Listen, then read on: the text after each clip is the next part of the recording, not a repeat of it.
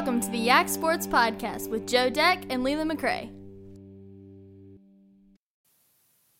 All right, we are back now for the first Yak Sports Podcast of the July month here, and that also means no more high school sports, so plenty to talk about outside of high school sports, just a little bit there, but I do want to kick off with the most normal stuff for local people right now in the middle of summer, and that's what you, Joe Deck, have been covering for the Stanton Braves. So, Joe, how has the Valley League season gone this past week? It's been a bit up and down for the Braves. To be honest, I think it's a team that is, at times, I think they've improved from where they were at the beginning of the year, for sure.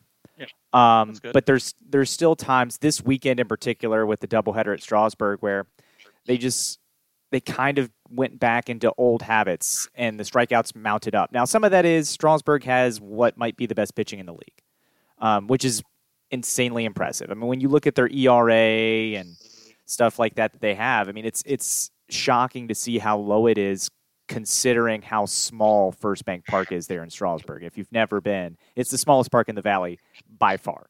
And do they play on the football field at their high school? No, it's the baseball field. Okay, yeah. Nice, awesome. But it's small, so balls fly out of there all the time. In fact, we got to see some balls fly out for Strasburg this weekend. But Stanton, I think, at one point had struck out 10 batters in a row. The pitcher for Strasburg struck out. So it's hard to win when you do that.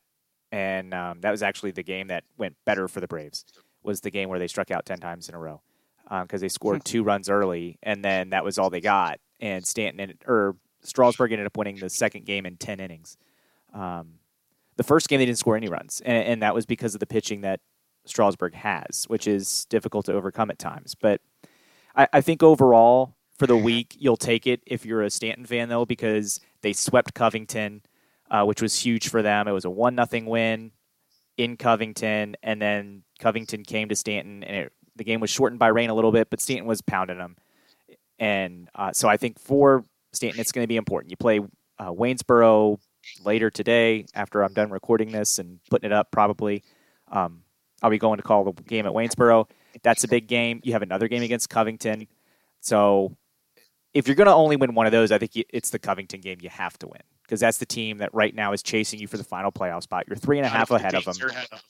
Yeah, you're 3.5 ahead of them right now. So I think if you beat Covington again and put them 4.5 behind you, just given the math and how many games are left, it starts to get harder for Covington to find a way back in, because they've got fewer head-to-heads, and Stanton has kind of dominated this series so far, which has been great for them. And you only have, I think, one more game against a team from the north, and it's Winchester, who's actually sliding right now. So that part of the schedule has worked out. You've played Charlottesville for the most part already. I think you have 1 or 2 more games against them, but they're both at home. So the schedule is lining up favorably in the second half for Stanton. They just got to kind of take care of business and be able to avoid walking people with their pitchers. That's been their biggest problem. And then they kind of maintain this 500 ball, where they, like last week when we talked about these teams, we said Stanton was 5-5 in the last 10. They're still 5-5 in the last 10, having played, I think, 6 more games, or somewhere in there. So yeah, you got to at least maintain that, and you want to knock that better, and that's how you start to catch Harrisonburg, who's the next team right ahead of you. So yeah, I mean, I'd much rather be in the 3 spot than the 4 spot in the South, because they take 4 teams from the South, right? Mm-hmm. So I'd rather be in that 2-3 matchup with like a Waynesboro than I would a first round matchup with Charlottesville, who keeps tearing it up. I think they're like 8-2 in the last 10 or 7-3, somewhere close to that, and they're a consistently good team. So I just rather not face that right out the gate, just to have better odds at advancing. Though I think it's all for naught, because I don't think they're as good as Woodstock or Strasburg, the 2 teams from the north that have been dominating, and Woodstock continues to surge. But also Charlottesville. I think, it's been proven too much that they're not as good as Charlottesville. They only beat them there once. It was the last time they went over there, but I don't want those odds. So that's pretty good. But you got, the All-Star games coming up for Valley League. I guess that's next Sunday. Yeah, it'll be the 7th, or the 11th at JMU. It's really fun if you've never been. They got a lot going on. Home run derby, the sprint, is it a sprint to the base or is it a 40-yard dash? I think it's they measure out 60 yards and then they just have 60 yards. Okay, sprint, there you go. 60-yard straight line. Yeah. So yeah, that'll be something looking forward to for the league, and I know that's always like a showcase. I don't know. In other years, they've gone and played. They've created like a complete Valley team and gone and traveled and played like a team in Maryland. I think before. I don't know if that's happening this year. Especially with COVID, I doubt that's happening. No, I don't think it's happening this year, but I do wonder if it's something that we'll see again in the future because it is. It's a what they call a showcase team. So they take the best prospects from the Valley and kind of take them to a tournament, whether that's in North Carolina or Florida or wherever, and then they play some teams from Maryland too. I think Cal Ripken League they've played the the State Florida League or Carolina League, stuff like that, and they've held their own in that, which has been pretty good. So it's good to see them measure up against that. Now, the other thing that might impact that, I don't know if we'll see as much of that with these MLB Dream Leagues. I don't know how much that impacts that kind of stuff, but. Yeah, consistent. Yeah, I mean, I would hope that there would still be some involvement since, previous sponsorships from Major League Baseball and money filtering this way. You know, I know they're focusing money on those. I don't know if there'll be no money, but it'd be nice if there still would be support from the higher levels for these. But also, Major League Baseball knows where their bread is buttered, so maybe they won't. But yeah, nothing like that this year, but probably more COVID related. But at least still get the All-Star game, and that'll be good. Major League Baseball All-Star game. I know yesterday I saw the rosters come out for that. You've been harping about Orioles making it, especially what's his face? I'm blanking right now. Cedric Mullins.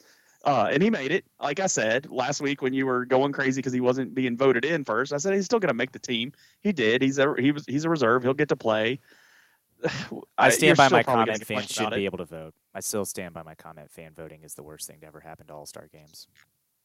Yeah, I don't know. I guess I'm so used to it. I it's probably the similar argument with football. I'm used to what we got. I'm not that apt to change.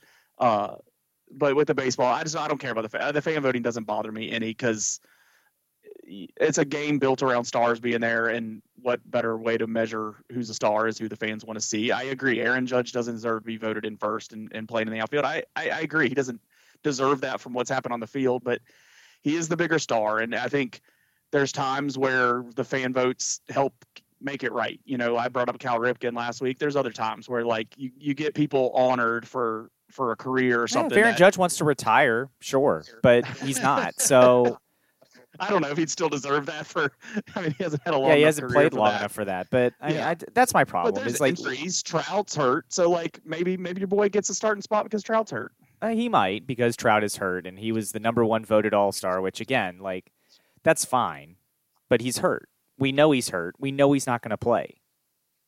And so, other than a thing to put on his Hall of Fame resume, which he's not going to need because he is going to make the Hall of Fame no problem, I just don't see it. I'm glad Cedric Mullins made it, was named as the replacement, and hopefully he gets to start because I think he deserves to. He's been one of the better players on the Orioles and in the American League for that matter.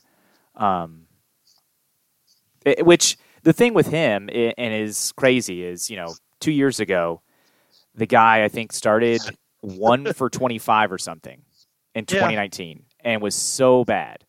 And not 2019, it was last year. Yeah, so we sent him down to the developmental system or whatever they called it last year without the minor leagues. And he came back up about halfway through the season and really started to hit the ball.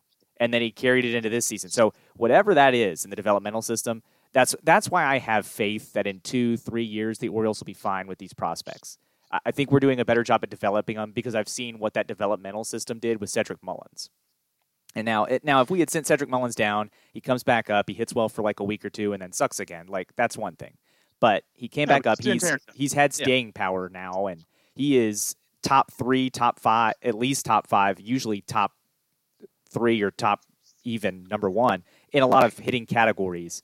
at that position. So it's been amazing to see how well he's played. In fact, he tried to win us the game yesterday against the Angels, but our closer came in and blew it. But I think the thing I always watch with those guys, those younger guys, is like be good for a week or two. And maybe longer, but then like have 3 games where they're not good and then come back, like, because that's normal baseball. That's like the best players, the Pete Roses, the Barry Bonds. I'm naming people that we argue about Hall of Fame, but even Trout and Ken Griffey Jr. and guys like that. They have a stretch. They have a bad series. They have a bad week or something, and then they come back. And then I think we've seen that out of Mullins. Like he's had a couple bad games, then he's back at it, hitting good again. I think that's always the measure. It's like that shows you belong at Major League is when you can rebound from a down, and you're not just a one-hit wonder. Yeah, he's been the best offensive player the Orioles have had all year. Trey Mancini's in the home run derby, which is cool, and.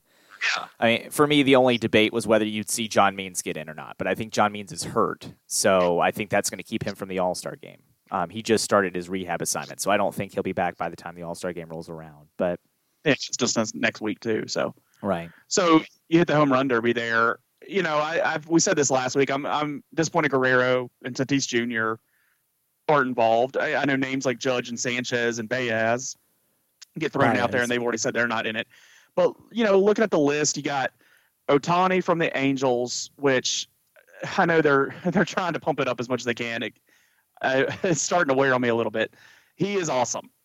I'm rooting for him. I want to see everything he can do. I want to see this is the first pitcher named to the home run derby contest. Like, he's also an incredible hitter, and he plays the field other days. Like, this isn't the same as, Madison like Bumgarner or like DeGrom. DeGrom's not getting put in the home run contest. Like, he's not just a pitcher, so you can't just like signify this way. I just feel like you don't need to like catch a stat for Ohtani on just saying the words the right way and just represent it in a certain way to make him special. He is special on his own, and he's doing more than everybody else. He's just not just a pitcher. So like comparing him just to pitchers isn't fair.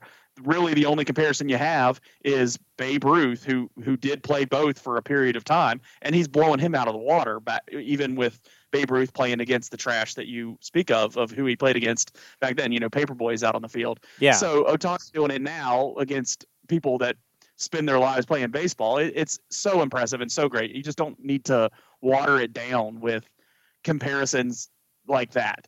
But Ohtani, you got Alonso in there who's been in the home run derby before. I think, didn't he win it the last time out?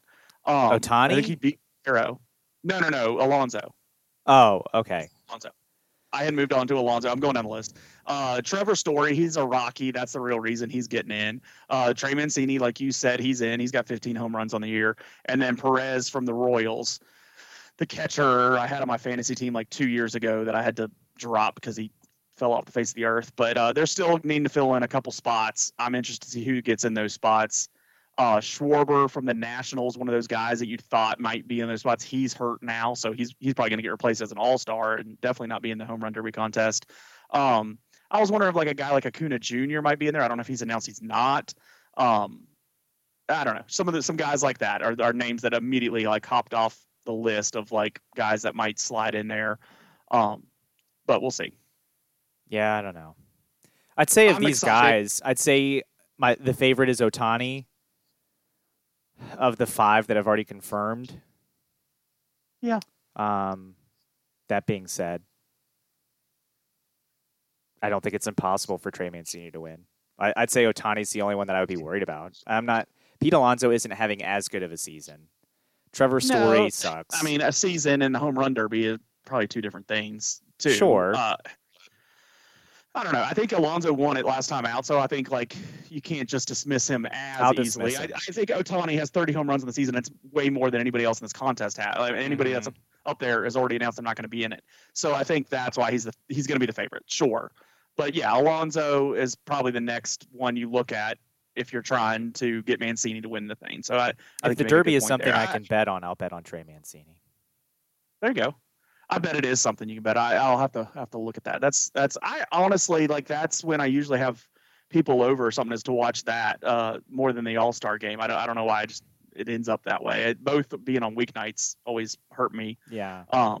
But Always fun. I was excited that the Pirates did get some acknowledgement. Adam Frazier voted in at second base, and he's had a longer career and success other places. So I'll take it with him in a Pittsburgh uniform. But also Brian Reynolds, he's been great all season, and he's a younger player. I think a second or third year player. I'm not sure which one of those, but he's been tearing it up. The team hasn't been winning, but he's been doing well. So I was glad he got the reserves nod. I was afraid with Adam Frazier and the elected roster, maybe they wouldn't give a Pirate another one because they're a terrible team, but I'm glad Brian Reynolds got in there. Yeah, I'm just looking at the teams because I hadn't seen the whole teams yet. Man, good thing that the sticky tack was only a few weeks ago that it got taken away. Otherwise, Garrett Cole wouldn't be anywhere near this list. Yeah, maybe he can get lit up by the best players in the game there. I mean, DeGrom is the one that sticks out pitching wise because he's just been pitching so well all year. I think both of those pitching staffs kind of like usual for an All-Star game. You're taking it a couple like teams' Chapman. aces. Chapman being a reliever, how? Oh, wow. That dude has been so terrible this year. He has been bad. That didn't stick out to me, huh? Yeah, that's one that and the pitchers aren't voted on by fans. So that's selected. That's selected by a clown in the MLB office or the AL manager who's like, oh, I know this guy's name. Manager. Let me put him in. Yeah, I guess it would be who won the American League last year. Be the Astros, right? No, it's the Rays. The Rays, yeah, the Rays. So he's a clown. That's what you've stated. He is a clown. Maybe he's putting him in there just so he can tell him he's good and then light him up again in the regular season. I don't know. Maybe there's mind games there, but Aroldis Chapman definitely not deserving of an All-Star spot. I mean, I generally think that with anybody with the New York Yankees next to him. So another fun event that has been talked about in the last week, and jumping back to high school. The Rock the Ribbon tournament got announced. I was excited to see that, looking back for this podcast and seeing what Patrick Height basically has tweeted this last week to get any kind of local news we could. When he's not covering school board meetings or supervisor meetings, we get a little bit of sports that we can. And Stuarts Draft is going to be in it. They usually are in it. And they're going to be playing Rockridge County on that Friday night next January. And then Stanton-Martinsville matchup going to be recreated once again there. And they have a long history of playoff games from, I think, early 90s. It might even go back to the 80s, too. So a lot of history there. That's on. You called one of those games, didn't you? Rock the Ribbons? Yeah. Stanton-Martinsville, I think. Yeah. So they got to have that again. And we'll see if 1240 is able to cover that again. But there is still one to be announced game. And I know Riverheads has had a past being in those games, girls and guys, I think. So I just interested to see who fills in that last spot and if it is somebody local. But something to look forward to, a little bit of basketball news. Just hitting on that quickly while we're talking. So let's talk about the pro sports finals that we have going. Hockey, it hasn't been very interesting, and you called it. You said Tampa Bay was just going to roll the Canadians, and they're doing it. They're up 3-0, and they play Monday night. Yeah, and again, it's because Montreal got here with hot goalie, which is great. That's how you sometimes win Stanley Cups. Unfortunately, the Tampa Bay Lightning have so many offensive weapons that it's hard to win with hot goalie in that situation, because if you get yourself in trouble and go down a man and allow them to get a power play, they're going to score. They score something stupid like 40% of the time. That's almost unheard of. 20% would be first place in the postseason, and they're scoring like 40% in the postseason. So it's really hard to win that way. Tampa Bay's up 3-0. They're probably going to sweep them tonight. I bet for them to sweep them tonight. Montreal's just not. They're not as good as Tampa Bay. They were the worst team to make it to the playoffs, and now they're playing arguably the best team. So what do you think about this mayor of Tampa, this joker, who thinks that they should just give them a game so then they can come clinch at home? I think that's the stupidest thing you can say out loud. Yeah, whatever. Just win. Just sweep win. Them. Just sweep them. It's far more disrespectful to sweep them in their own building. Just sweep them, and then you know what you say? You'd be like, it really sucks that they had to go to this kind of bracket this year because we really should have been we won the playoffs when we beat the Carolina Hurricanes in the second round. When we got out of our division, we won because we had the toughest division in hockey. And these jokers from Canada got in because they had a division all to themselves, and then they only had to beat one team to make it here. I think don't tempt the fates is what came to my mind when I said that. Oh, Tampa Bay could forfeit. Tampa Bay could forfeit tonight and still win. It would be a gentleman's sweep. I don't worry about Tampa Bay not winning this. You don't give a game. It's you're 4 or 5. You're a mayor no, of a I town, hear you. I wouldn't. In your professional organization to tank a game. Yeah. No, you don't tank. I agree. But it's 4 or 5. The only question is, are they going to do it in a genuine sweep or a gentleman's sweep? That's the only thing that's up for debate. The other finals, I know you haven't been watching. I'm interested. I continue to be interested. I hope there's a lot of people out there going to watch these finals. You got the Suns and the Milwaukee Bucks. Everybody, I said this last week, everybody that complains about, LeBron James versus the Warriors every year, or, even when it's San Antonio on those runs and the Lakers before that, just the same repetitive matchups. This is not that. So I encourage you, if you want to see the NBA have more finals where it's the equivalent of Suns Bucks, even if you're not interested this year, cut the TV on so the ratings go up. I like it. I like it this year. I don't, at no way do I think we're done with some teams being dominant in dynasties. I think the NBA is built on dynasty culture and having the Celtics and the Lakers, 2 dynasties at one time. And you got the Bulls, and you have these different dynasties that go through, but there's always like that Goliath. I think they're built on that. And I think we'll see more of that, and maybe a familiar team come back to that. I just don't think it hurts this year to have these teams in it. I know there's all the reasons why in a short off season and all that. That's fine. All these injuries. It's been crazy. But I'm taking it for what it is this year, and I like it. The Suns, they're in it. No previous championships. And so I like that they're having this opportunity. They deserve it. They're the 2 seed. They're not coming out of absolutely nowhere. I do remember this guy on this podcast I host that was like, do you really think the Lakers are going to lose to the Suns? I do remember some guy like that. Yeah. I don't know if was that you? Did we have a sub in that week? I don't. Yeah, I mean, look, I didn't think Anthony Davis was going to get hurt, and he got hurt. It was a problem. It was a bigger problem than I thought. When LeBron said he could put the team on his shoulders. Even after he was hurt, you were still dismissive of the Suns. Yeah, because I believe LeBron when LeBron said that he could put the team on his shoulders. After all, this is allegedly the GOAT. So I thought, when I heard that, I was like, yeah, I think Jordan could put a team on his shoulders and get to an NBA Finals. And so I trusted LeBron, and I found out LeBron's not the GOAT. So that's fine. But then the Phoenix Suns did take care of some other good teams, and they're in the NBA Finals. They've played well. And even without Chris Paul, that's what I think impressed me most of this, not beating the Lakers. I think when they had Chris Paul out unexpectedly, and it didn't happen on the court, him being gone with COVID, I think that showed me a lot. Like, I didn't think this was a Chris Paul, they need his firepower to win games, but they need his leadership, and they were still able to still play without him, still be led well. I mean, they have plenty of other talent, but that Booker kid's amazing. I can never say his name right. Ayton, the tall guy, number 1 pick a couple years ago, he's awesome. I don't know. They've been fun to watch. There's a lot of alley-oops. There's a lot of, fast-paced play. So I've enjoyed watching this. I'm kind of rooting for them against the Bucks. I'm not against Giannis, but I am just kind of rooting for the Suns. I don't know why. I'm not a Chris Paul guy. I don't really like Chris Paul from the past, but it's just kind of like he's worn on me. I think it's funny because it's the Suns. Charles Barkley did this to me. I never liked Charles Barkley. He was always the guy that I didn't like. But then, at some point towards the end of his career, I was like, if he's successful, that wouldn't be bad. And it's just funny that it's the Suns and that. So the Suns in their third appearance in the finals, they were in 93 against those Jordan Bulls. That was the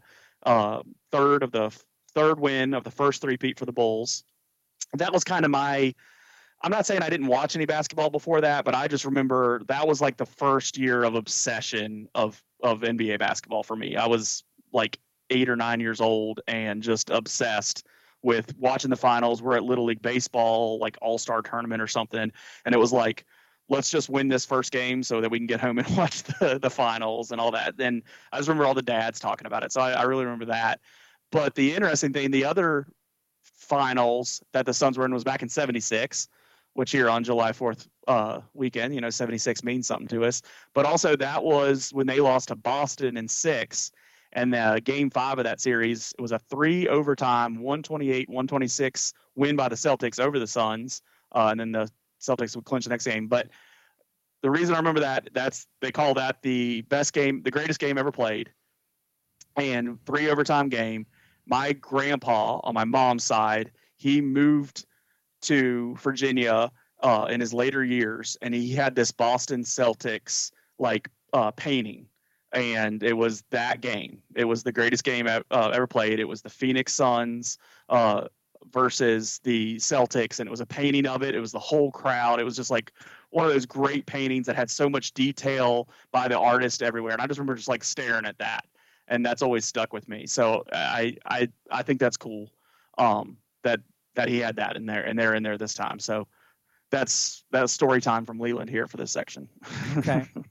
Yeah, I haven't been able to watch a lot of NBA. I've been following it because I've been placing bets on the Suns and then taking turns between the Hawks and the Bucks. But yeah, the Hawks went out. Trae Young being hurt really. Yeah, well, that's when I stopped betting on the Hawks.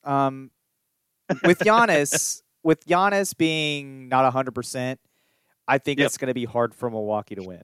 So I would now if Giannis comes back and is able to come back and be some semblance of himself, then maybe Milwaukee can push him. But otherwise, I think this is going to be the Suns. Top 5 guy, maybe even top 3 guy. So yeah, him being a big portion of himself makes a huge difference. Yeah, but they do have Chris Middleton who helps, and Chris Middleton played well in that Eastern Conference Finals. So it'll be a question of if he can step up again in the NBA Finals or not. I still like the Suns. I'd say Suns in 6.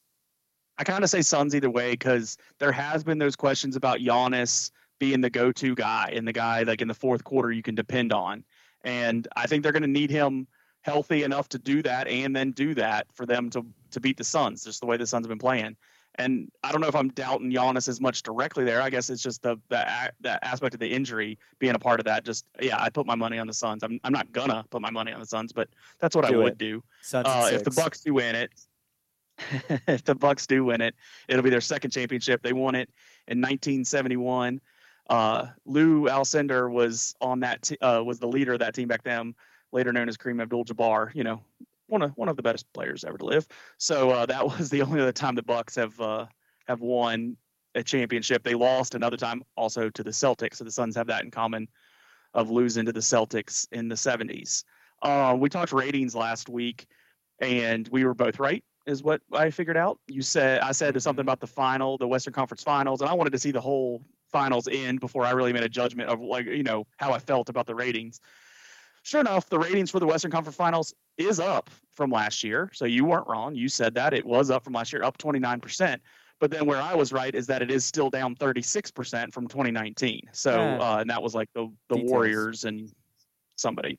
So the finals are up from the bubble, which I think the bubble got hit really hard with ratings last year because, as we alluded to, there was a lot of other topics swirling around the NBA last summer, and ratings were down. But I wish I hope these finals can get good ratings, and that's what I led this segment off with. Was I want the NBA to want parity, and I don't, between the frozen envelope in the 80s and other things, declining trades that other times more recently to keep the good teams good and not allow someone else to break into it. I don't know.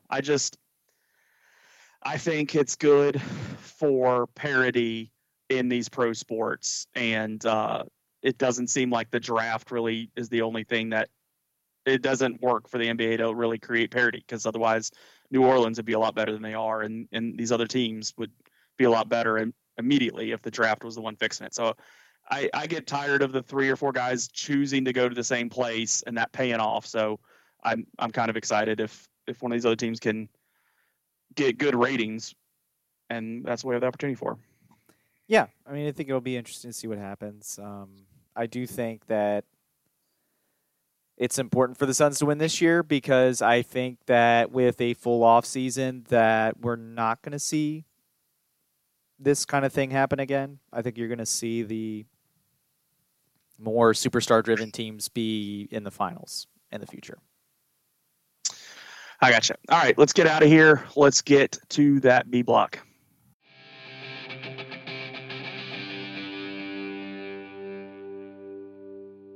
We try to allow this for the players especially. It's why we ask the fun questions so people can get to know the players they're watching in the Valley League and get to understand a side they might not get to know otherwise. For people that don't know you brought up that you're coaching high school in Stanton, and I want to bring a question to the Stanton side of things. You guys are going up to Class 3 next year. Yes. And I know it was a bit of a rough start for you this year, but your Stanton Storm really caught fire there at the end, rattled off some nice wins. But talk about the move up to Class 3 and what goes into that, because now it's a whole bunch of – you're playing the same teams in the regular season, but it's a whole other group of teams you got to worry about in the postseason. I want to first point out the pandemic last year cheated me a group of great seniors that I missed out on. And then this year, football got pushed in between when I thought the no-brainer decision would be play baseball in the fall, and then spring could have had football. So I don't always have the money and the superiority to make those decisions because common sense was right there in front of everything. And there's a lot of people that understood and agree about the game, but it felt like baseball still got short-ended, even though we did get 60%, and that's more than zero. I think that if we were on a regular schedule, which you would have looked at it from the first day of practice, that we would have been allowed for tryouts, and all the way through to the first or second game would have been about a month and a half, and we had to play 9 games. So we've got some kids that were coming off of football that were injured. We had some kids that were, coming out and they haven't hit in a while. And you can't make excuses. Ball players aren't made just from February to the end of the season in April, May. They're made year round, and that's the good part about baseball, but also the bad part is you'll get exposed early. So it took us a little bit of time to catch up and start playing our game, and especially the fielding wise. High school is going to be about errors and how you can overcome them and scoring runs when the opportunities are there. So the kids that came out and played hard for me this year, I can't say enough about them. I've got 4 kids that are going on to college baseball, and you're going to say, well, how did you not? Well, we played against, Fort Defiance has a couple Division I guys. We played against Riverheads, went to the state semis. Played against Wilson, who went to the regions. Stewart's Draft is always a contender, so it's not a slouch. And Buffalo Gap, just, the Canterbury boys are formidable foes. You can't say you're going to sneak by in our district. And so as we sit there and we look at what we're going to be getting into, I understand that, it's going to be entering the Lions Den, but, everybody wants to be a Lion until it's time to do Lion things. So we're trying to teach these young men to use baseball to become better people. And if you fight through perseverance and you fight through the tough times, you're going to be better 10, 20 years down the road, and that's where our victories are going to lie. We always talk about that. What kind of team do you have? And I'm not copping out on anything at all, but I know that what we're doing in baseball is we're teaching them the right things. They're being held responsible for their accountability for their actions, and they're having to keep their grades up. Now, I can't speak for anything else. I can't speak for anybody that goes through other school districts, but we know that our rules for the program we always talk about is rule number 1, do what's right. Rule number 2, do your best. Rule number 3, treat others the way you want to be treated. And if we can start doing that in our corner of the world, and we can make our communities better and our counties better, then, we're going to start making this place a little bit better, because right now it's tough times.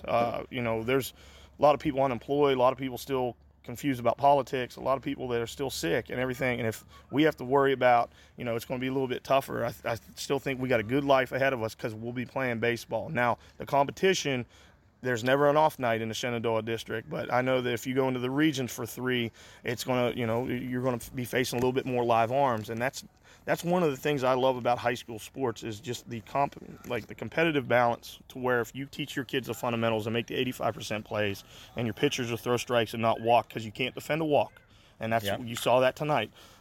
It gives you a chance to compete day in and day out. Now, I know that somewhere down the road, my time will end as a high school coach, and they'll say, what did you do at Stanton High School, or what did you do at the former Robert Lee High School? And there are individual successes that we've had, and one of those kids that we're praying for, again, everything we do is Tyler Zombro. Every time I see that guy, what he's done to work hard to get where he's at, and then this tragedy that just happened, awareness-wise, that kid's going to get back on the horse, and that's what our whole program's been built about.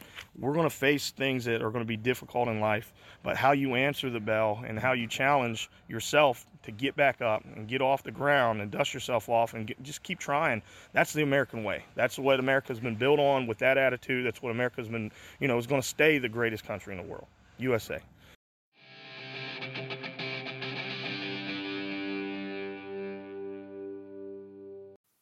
D Block time here on the X Sports Podcast. Again, thanks for George giving us a little recording action there for a little quick hitter there.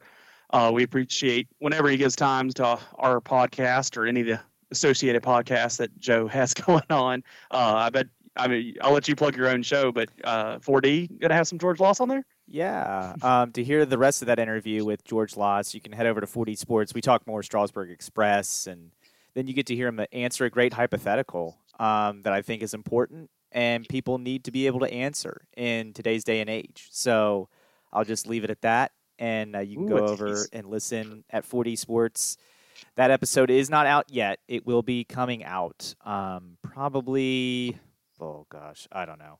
If not this week, it'll be out shortly after the All-Star game, and I'll pair it with some other interviews from players at the All-Star game. So it's a great way to follow along with the Valley League.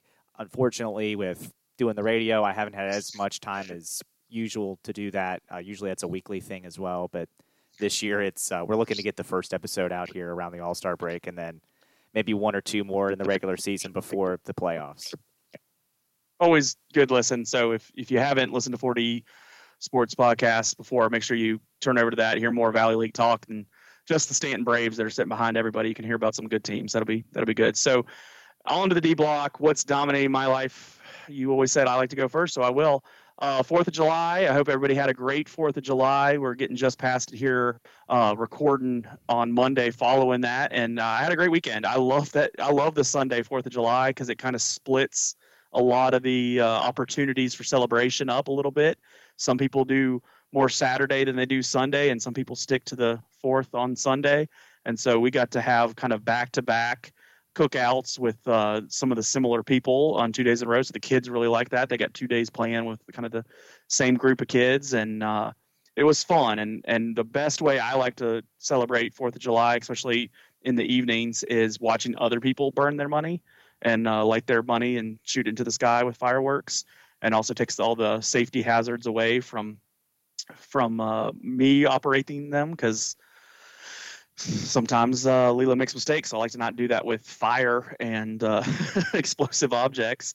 And so, it was fun. We had some in our neighborhood on Saturday night, and then we went to a friend's house on Sunday, and their next door neighbor was putting them off, and it was great. And it's fun to watch the kids' reaction to it, and always a lot of fun. And we had a lot of good meals between those two cookouts at my parents' house. And so it was a good weekend celebrating the 4th. Always, I know we didn't talk about the 4th ahead of the 4th, so we always like to acknowledge it here of, always taking the time. I know we talked about it with our kids. We were hanging the American flag, and we were talking about what the 4th of July means, why we celebrate it, and the things, all the people that have fought for our country's freedom from the very beginning up until today, and they will continue to do so, and being appreciative of that. So I know you and I both feel that way, and so making sure we acknowledge that here on the podcast. But it's fun to also teach our children, teach my children about that, and talk about it with the other kids of the people that were over about, why we celebrate the 4th and why it's America's birthday, and what it is to be American. And so it was a good weekend, and back to normal life now. I've had 5 days off work, so it's going to be back to the grind. Yeah, and again, thanks to our troops who work hard every single day to keep us safe and allow us to have celebrations like July 4th and keep our freedom. We do appreciate that. What's been dominating my life has been, speaking of July 4th, the uniforms that Major League Baseball designed for July 4th. And again, they're a mistake. Look, I don't need every team to have red or blue hats. I don't need it. It's not American. It's not patriotic. If you want to do, I thought the best design they had. Yeah, I thought the best design they had was the year they let the teams wear their regular colored uniforms, but the logo itself was like red, white, and blue. I thought that was the best version of that. And then, the writing on the inside or on the uniform is red, white, and blue, and the numbers are red, white, and blue or whatever. Like, that was the best iteration of that uniform. But naturally, that's not what Major League Baseball is going to do. So they got to keep working at it so they can sell different designs, and they can have suckers buy them every year, because there are people, no matter what ugly thing you release, there are people that'll be like, oh, that's awesome. I love that uniform. And so people will buy it. I mean, look, people buy Yankees jerseys, and those are the most plain Jane things on the planet. So, I mean, I don't know. But to me, those uniforms, even like when I was watching I think it was the Tampa Bay Rays were playing, and they had red hats, and that's what caught my attention. I was like, why are the Tampa Bay Rays have red hats? And I was looking, I was like, that's a team that has blue. Give them the blue hat. Please, for the love of God, give them the blue hat. Like, and Major League Baseball doesn't do that because, well, it wouldn't look any different. We're like, exactly. You could have made it look normal, and it would have been okay. But it's not what Major League Baseball is doing. It's distracting on the field for sure. Watching on TV, like, who am I watching? Yeah. All right. So what do you know that I need to know? Hopefully it's something I care about. It's not. It's soccer. So the Euros are getting ready to wind down. The semifinals are coming up. And so far it's been an interesting tournament. Some of the top teams have been kicked out. Belgium, France, teams that have lost. France losing really hurt. Belgium losing hurt as well. They lost to Italy, who, after not qualifying for the World Cup, the last World Cup, has kind of revamped their football federation, and they're having a strong showing in the Euros. They'd love to win it. England is another team that has a great chance to win. They're playing well. In fact, I need to look. I think the way it matches up is Italy is playing Spain, so that's going to be a big match. Matchup. Yeah. That's definitely the tougher one of the two. And I think the interesting part about that is when you look at those two teams, they're historically soccer powers, and they're going to be going into it again as two of the favorites. That they play Tuesday at 3 Eastern. So it'll be interesting to see who comes out of that.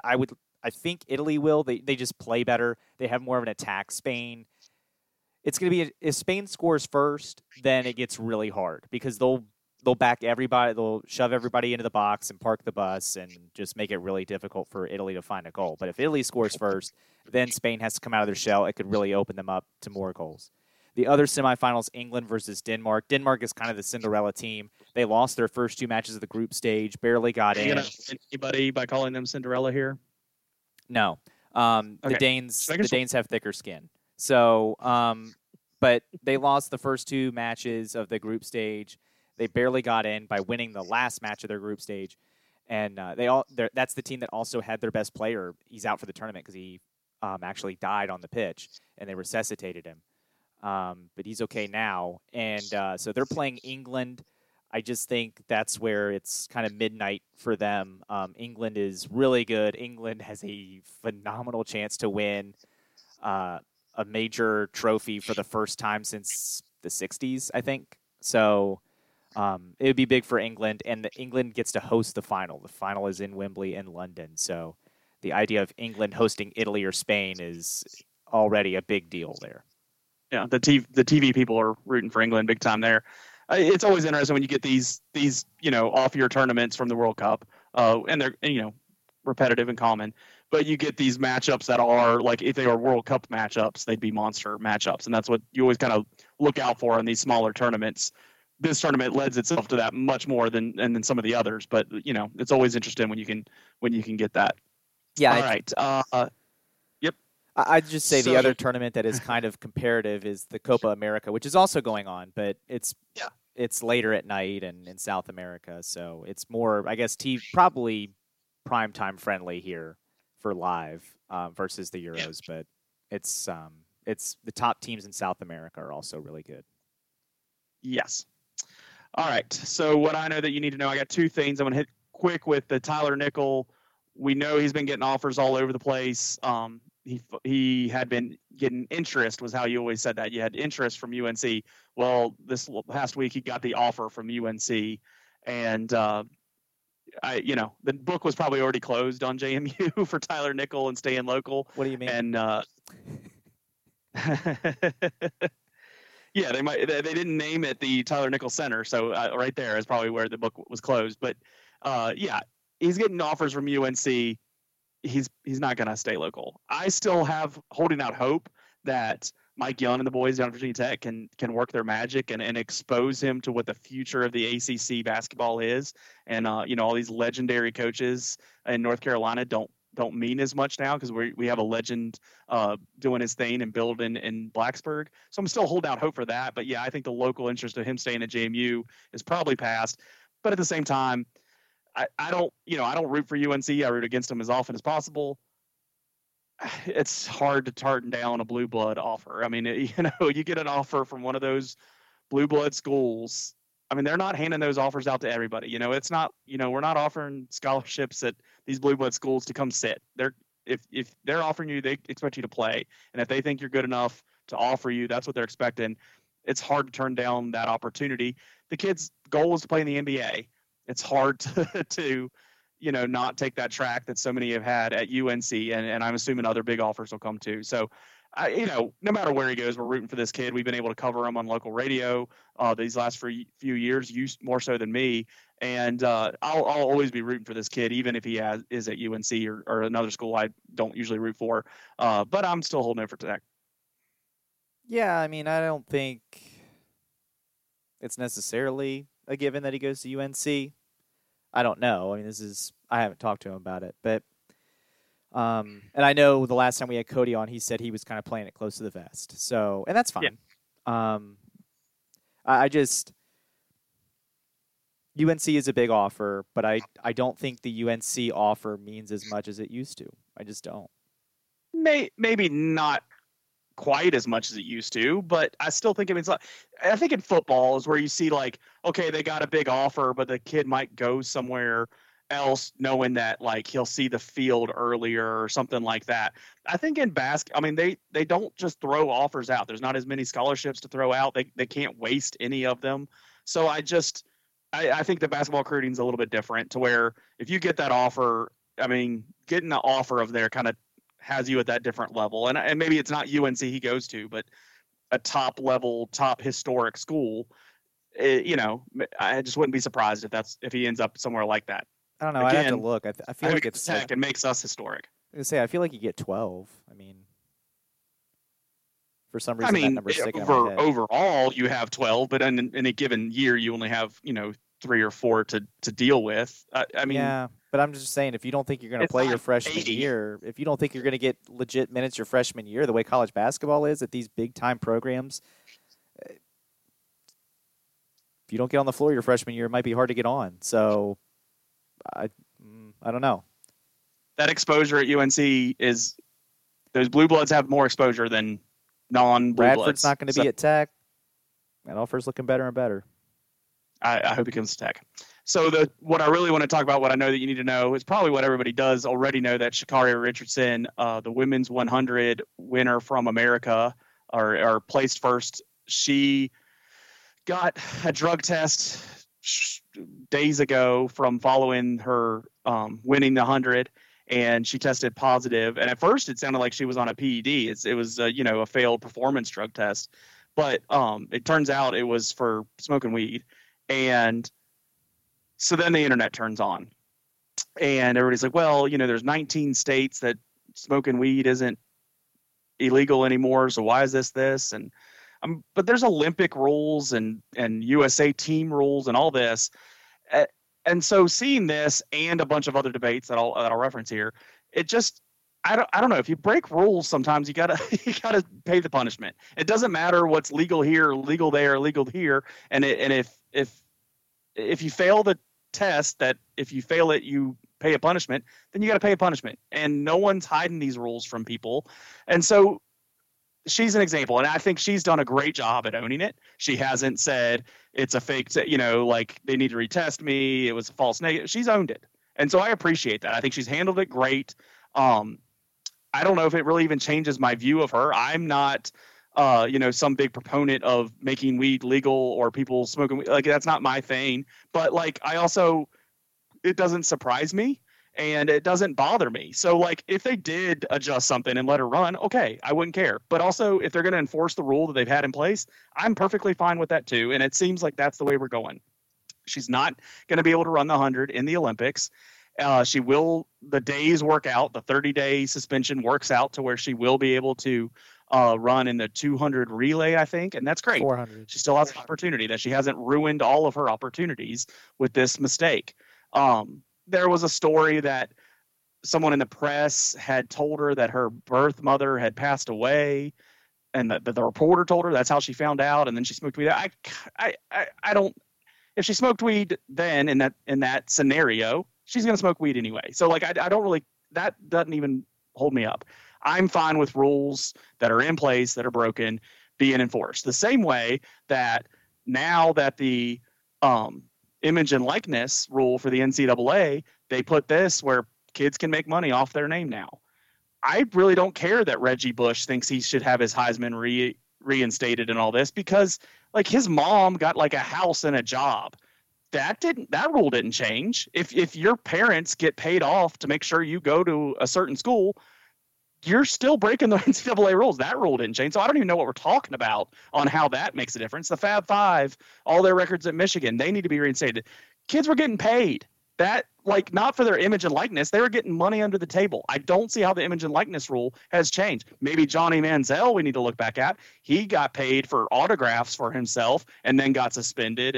And that, like, maybe there's some restitution there that should be paid. But I just don't understand. If you break a rule, you broke the rule, and you have to suffer the consequences. And I don't think we need to go back on everything.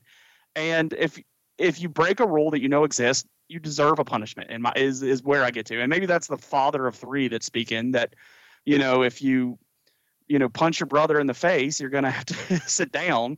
And if we start making punching your brother in the face legal in 3 years, we're not going to go back and undo this punishment. Like, that's as basic as I can get with this thing.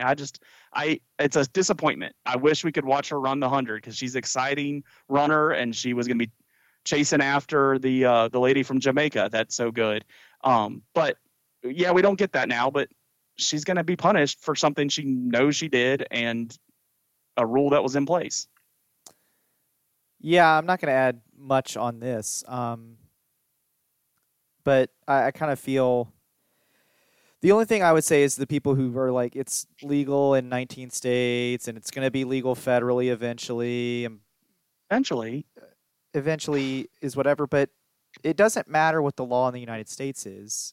It's an international competition with rules that are set by an international committee. It's not up to the United States to tell the Olympics what is a fair drug to test for and what is not. We might have a say, but we aren't the end all be all. So, and I'm kind of like, and you get places like China, they're never going to make weed legal. China isn't. So like maybe there is some international athletic rules that need to stay at a higher level than Colorado. And, I'm not going to say yes or no, whether the rule, I could care less. I'm like you. If they want to make it legal, sweet. If they want to keep it illegal, okay. It doesn't affect me either way. It's not something I'm into. So it's just like the sports gambling. Now that it's legal, I'll do it. If they tomorrow said, hey, sports gambling, we decided, you know what, we don't like it and it's illegal, then I'd stop. And if I had a job, even though it's legal, if I had a job where they said, hey, we don't feel comfortable with you doing sports gambling while you're doing this job, I'd stop if it meant losing my job. And so, because those are the rules. Like you said, I feel like Richardson has handled it well. Yeah. And, I'm not saying she can't be disappointed by the decision. That's fine. But she knew, she even said, she's like, I knew the rule when I did it, and I knew this was a possibility, and it happened. So it sucks because I think we would have won the gold, but I don't know. I don't know if we'd have won the 100. I apologies to the Jamaican runner. I can't remember her name. She has better qualifying time. So, but it was going to be a race. It was going to be contended. I think she's the defending gold medalist, though. So, I mean, I don't think it's out of the question. Sha'Carri isn't, but that's fine. Oh, I thought she was. Okay. But she's a young.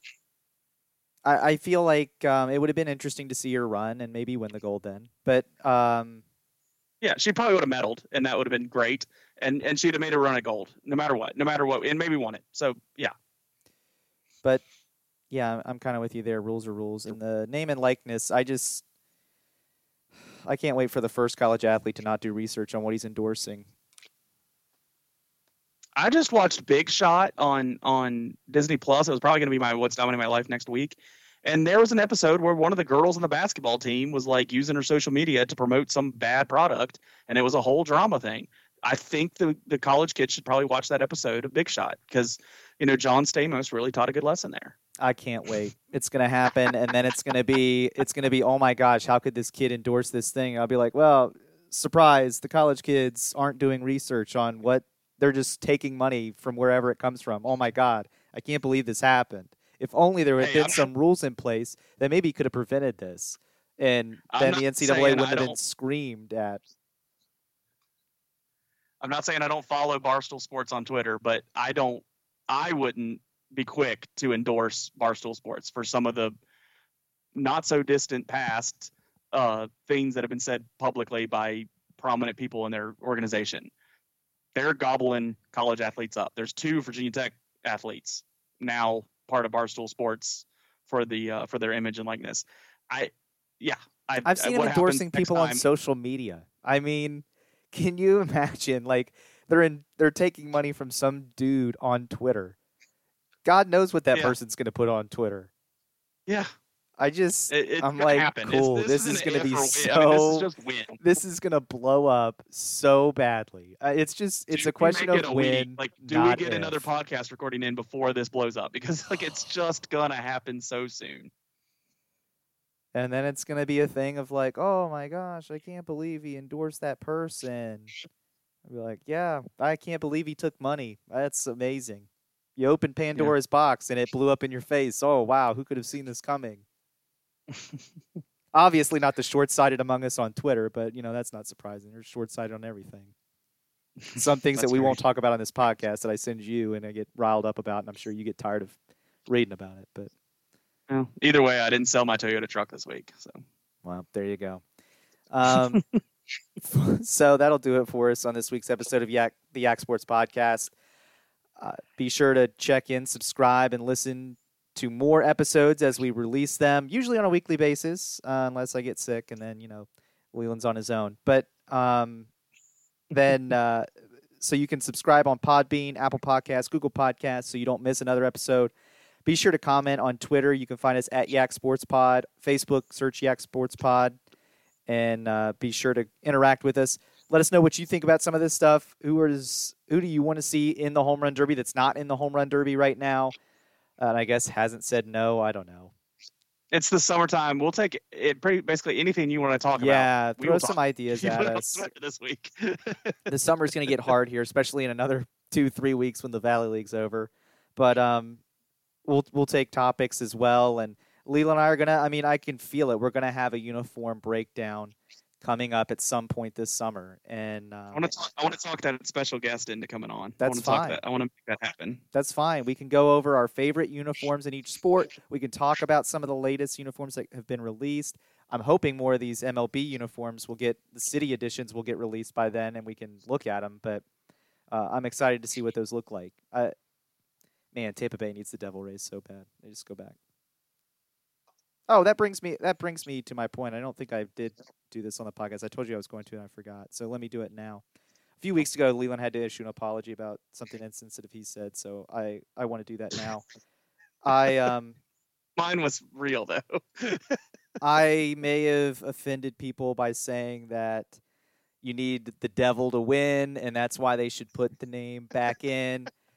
And I want to apologize that I didn't go further. When you look at the Angels and the talent they have and the fact that they can't win, maybe they should change their name to the Fallen Angels. Maybe that would get them a title. I don't know. My apology is that I didn't support the devil enough. I'm hearing you. Notre Dame. When was the last time they were any good? 91. It's been a while. So, and you just look at these other ones and you're just like, yeah, you know what? I think I didn't go far enough. And I know what you're going to say. Well, what about the New Jersey Devils, Joe? Yeah, but I think, to be a hockey player, you got to be embracing violence anyway. So I think that's part of it. Just to be clear, my apology was legitimate. Yes, Leland was serious. Leland was serious. I am not. I think the people who get offended about the name Tampa Bay Devil Rays are the lowest intelligence form of people that we have on the planet Earth. And yeah, so I just think they're dumb. To me, that it's not even about the devil. That's the part that drives me bananas. The devil ray is a type of ray. It's an animal. It's not a spawn of Satan or some creature from hell. It's an animal. Or play in Durham, North Carolina. Oh my God. But yeah, so the Tampa Bay Devil Rays should be the Tampa Bay Devil Rays. They should go back to those uniforms and that color scheme because it's cool. And it's way better than the ugly things they wear now. So with that out of the way, again, be sure to subscribe. Tell your friends who think the name Devil Rays is offensive that they're dumb. And you can tell them I said it too. And then we'll go on with our day knowing that they know they're dumb, you know they're dumb, and they can be shamed for being dumb. Until then, folks, we hope you enjoyed this episode of the Yak Sports Podcast. Enjoy the rest of your week, and we will be back next week with more local sports. You've been listening to Yak Sports, your Augusta County sports podcast.